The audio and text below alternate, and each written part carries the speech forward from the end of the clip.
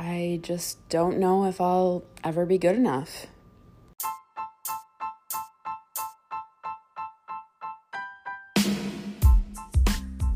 Welcome to the Anxious Therapist Podcast. My name is Jacqueline and I am your host. I'm a full-time mental health therapist, online anxiety coach, and founder of Team Therapeutic Fitness. I'm here to bring you raw, real, relatable content to remind you we are never alone. And today's episode is no different. Y'all are blowing me up with this question.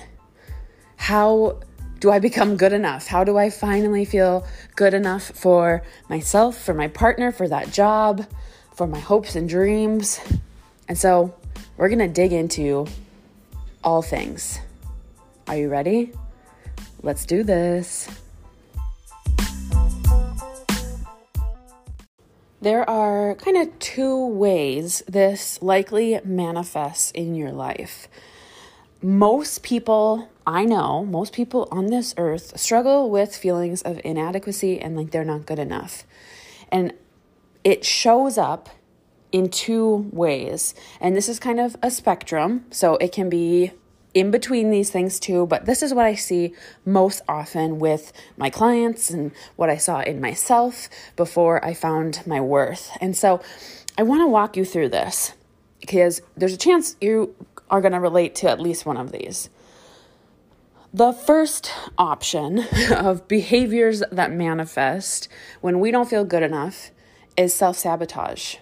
We become destructive and reckless because we've believed for so long that we aren't worthy of good things and that we're just going to fuck up anyways, so may as well just go ahead and do that now. This manifested in my life in my college years. I had a partying problem. I did not feel worthy or comfortable in my own skin. I was coping with an undiagnosed anxiety disorder, and I partied hard. I sabotaged friendships. I failed classes. I was a hot mess. And all because, I got to the root of it eventually. I didn't think I was worthy of good things, so I just went off and fucked around in my life, right? It might look like promiscuity, overspending, all things that were manifesting in my life. I was up to my ears in debt. I didn't give a fuck about my body and who I shared it with. I was not taking care of any part of my mental health. I was walking around a shell of a person, but when I showed up at the party, I was the life of it. I was fun, outgoing, energetic. I was also blacked out, throwing up in the bathroom, sleeping all day, the next day eating McDonald's. I didn't see my worth. I didn't feel good enough for anyone, let alone myself. And so it manifested in a really self-destructive way. So that's kind of one end of the spectrum. On the other end of the spectrum, we have overachievers.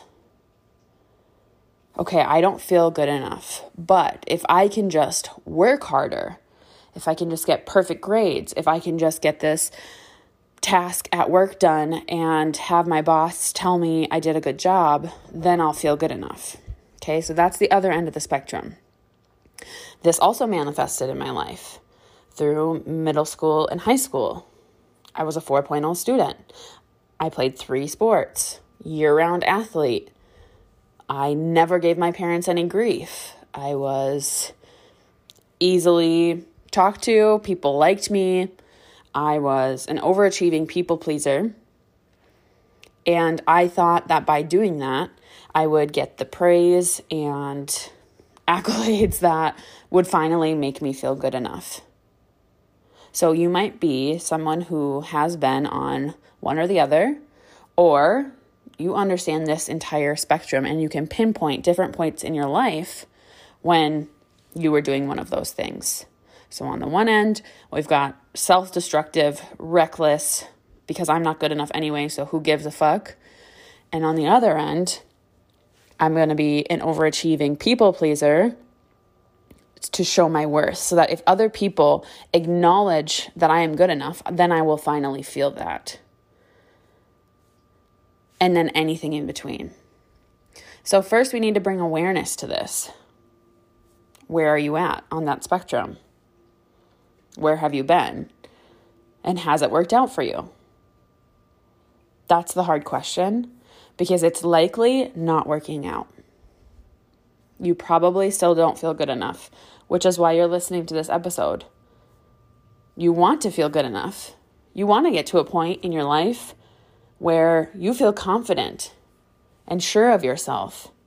And you don't wait for your boss to tell you that you're doing great, because you already know that you are. So the next question we need to address, that I need you to think about, and I ask all of my clients this question: what would it look like if you were good enough, if you did feel good enough? And everybody says, well, what do you mean? I said, when you get there, when you finally have that feeling, you can finally look at yourself in the mirror and say, I'm good enough. What's different about your life? And this stumps people every time, because they want to go in the direction of, well, people are telling me how great I am, and I'm successful with my job, and I'm doing all of these things. And then I have to rein it back in and say, let's review that list. You felt like if you had $10,000 in the bank, a nicer home, a good relationship with your partner, a nice car, you were successful at your job, then you would feel good enough, right? And they always say, yep, that's what I'm saying. And I have to point out, those are all external factors. Those aren't all things that you can control. And they hate that answer. And I'm sure that you're cringing at that answer, because it's frustrating. I can't control those things. Therefore, those cannot be factors for me feeling good enough. I speak with single women all the time. If I just had a partner, a companion, someone to do this life with, if someone chose me, if someone finally just wanted to be with me, then I would know I was good enough. And you're listening to it, you're hearing me say it, and you're starting to understand where I'm coming from and how ridiculous that sounds. But it doesn't change the fact that we feel that we find our worth in other people. If I can just have children, I want to have a child or another child, then I will find my worth in motherhood or fatherhood. If I can just, and you fill in the blank, having little regard for what does it feel like when you're good enough? How do you carry yourself? What's your posture like? How do you speak to other people? How do you speak to yourself? What does it look like from the inside out? What kind of energy are you projecting? But that makes people uncomfortable. Y'all don't want to look inside. Y'all don't want to get comfortable with yourself. Because to do so is admitting that it's your responsibility, and nothing in the external world is going to change whether or not you feel good enough about yourself. So let me pose this point. If feeling good about yourself comes from a place of love, being acknowledged for your worth and your positive qualities and traits and who you are, where do you think that has to come from? It's not your family. It's not your friends. It's not your significant other. It's not your boss. It's not people on social media. You know the answer. That has to come from you. You have to be able to speak to yourself with kindness and compassion and understand your worth. I walk the ladies in my anxiety deactivated programs through an exercise where one day they have to write down all the shitty things that anyone has ever said to them or that they have said to themselves. And the next day, in the next prompt, they have to write down all of the compliments they've received and all the positive affirmations they've used on themselves. I bet you can guess which one they struggle with. That first day, all the negative shit, man, it's like a novel. They can remember all the terrible things that have been said to them. The second day, I almost always get a message that morning from every single one of my clients saying, I can't do this. I've cried 6 times already. What do you want me to do? I don't know. I can't think of anything. I have one thing on the page. And I say, take a break. Walk away from it. Because it makes these women so uncomfortable to think about the positive things that have been said to them or that they have ever thought about themselves. Trust me, no matter who you are, you have had a positive thought about yourself. I like my hair today. I like the way these jeans fit. That was a nice thing I did for someone. I'm a good friend, right? Those thoughts have crossed your mind. You have, at certain points in your life, felt good about yourself. But recalling it is the issue. Acknowledging it is the issue. And admitting that to yourself is where we struggle. Because you're on this path of destruction. I'm not good enough. I'll never be good enough. And that's the tape that's playing over and over in your mind. So you need to think about, is this really something that you're willing to change? Because it's going to take effort. This doesn't just happen by accident. Otherwise, we'd all feel great about ourselves. It's intentional effort. And so when I put the women in my anxiety deactivated groups through that, when I ask them to do those 2 prompts, they always come back around. They cry and they make their way through it, but they always are able to recall positive things that they have said to themselves or other people. And that is such a powerful exercise because it forces you to build proof that you're not a terrible person and that you are actually, in fact, who you are right now, good enough. And it feels uncomfortable. It feels like speaking a foreign language. And most don't want to do it. But you have to. Now, this is where people get hung up. This isn't a one-time exercise. Just like everything we do in the healing process, it takes practice and intention. So I'm going to pick out, when I think about that boy in 5th grade who called me a whale on the playground, true story, because I'm almost 28 years old, and for some reason, that memory is so vivid in my mind, and not so much anymore, but in the past, my brain liked to just throw it at me every once in a while just to make sure I still remember it, apparently. I don't know.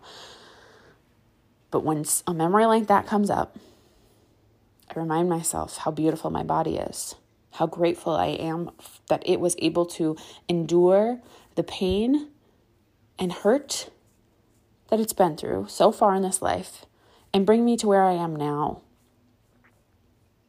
I build proof. I'm not, in fact, a whale, and that 5th grade boy probably had a crush on me, right? Like, he was probably trying to flirt with me how 10-year-olds do. And I, long ago, forgave him. But more importantly, I forgave myself for carrying the weight of that for so long without ever challenging it. We accept what other people say, do, think as fact. As fact, without ever wondering if there is another possibility. So this is why I'm constantly reminding you to question and challenge everything. Is that a fact? Or is this just a feeling? I don't feel good enough. but that doesn't mean I'm not good enough. And that's the distinction that I want you to start practicing.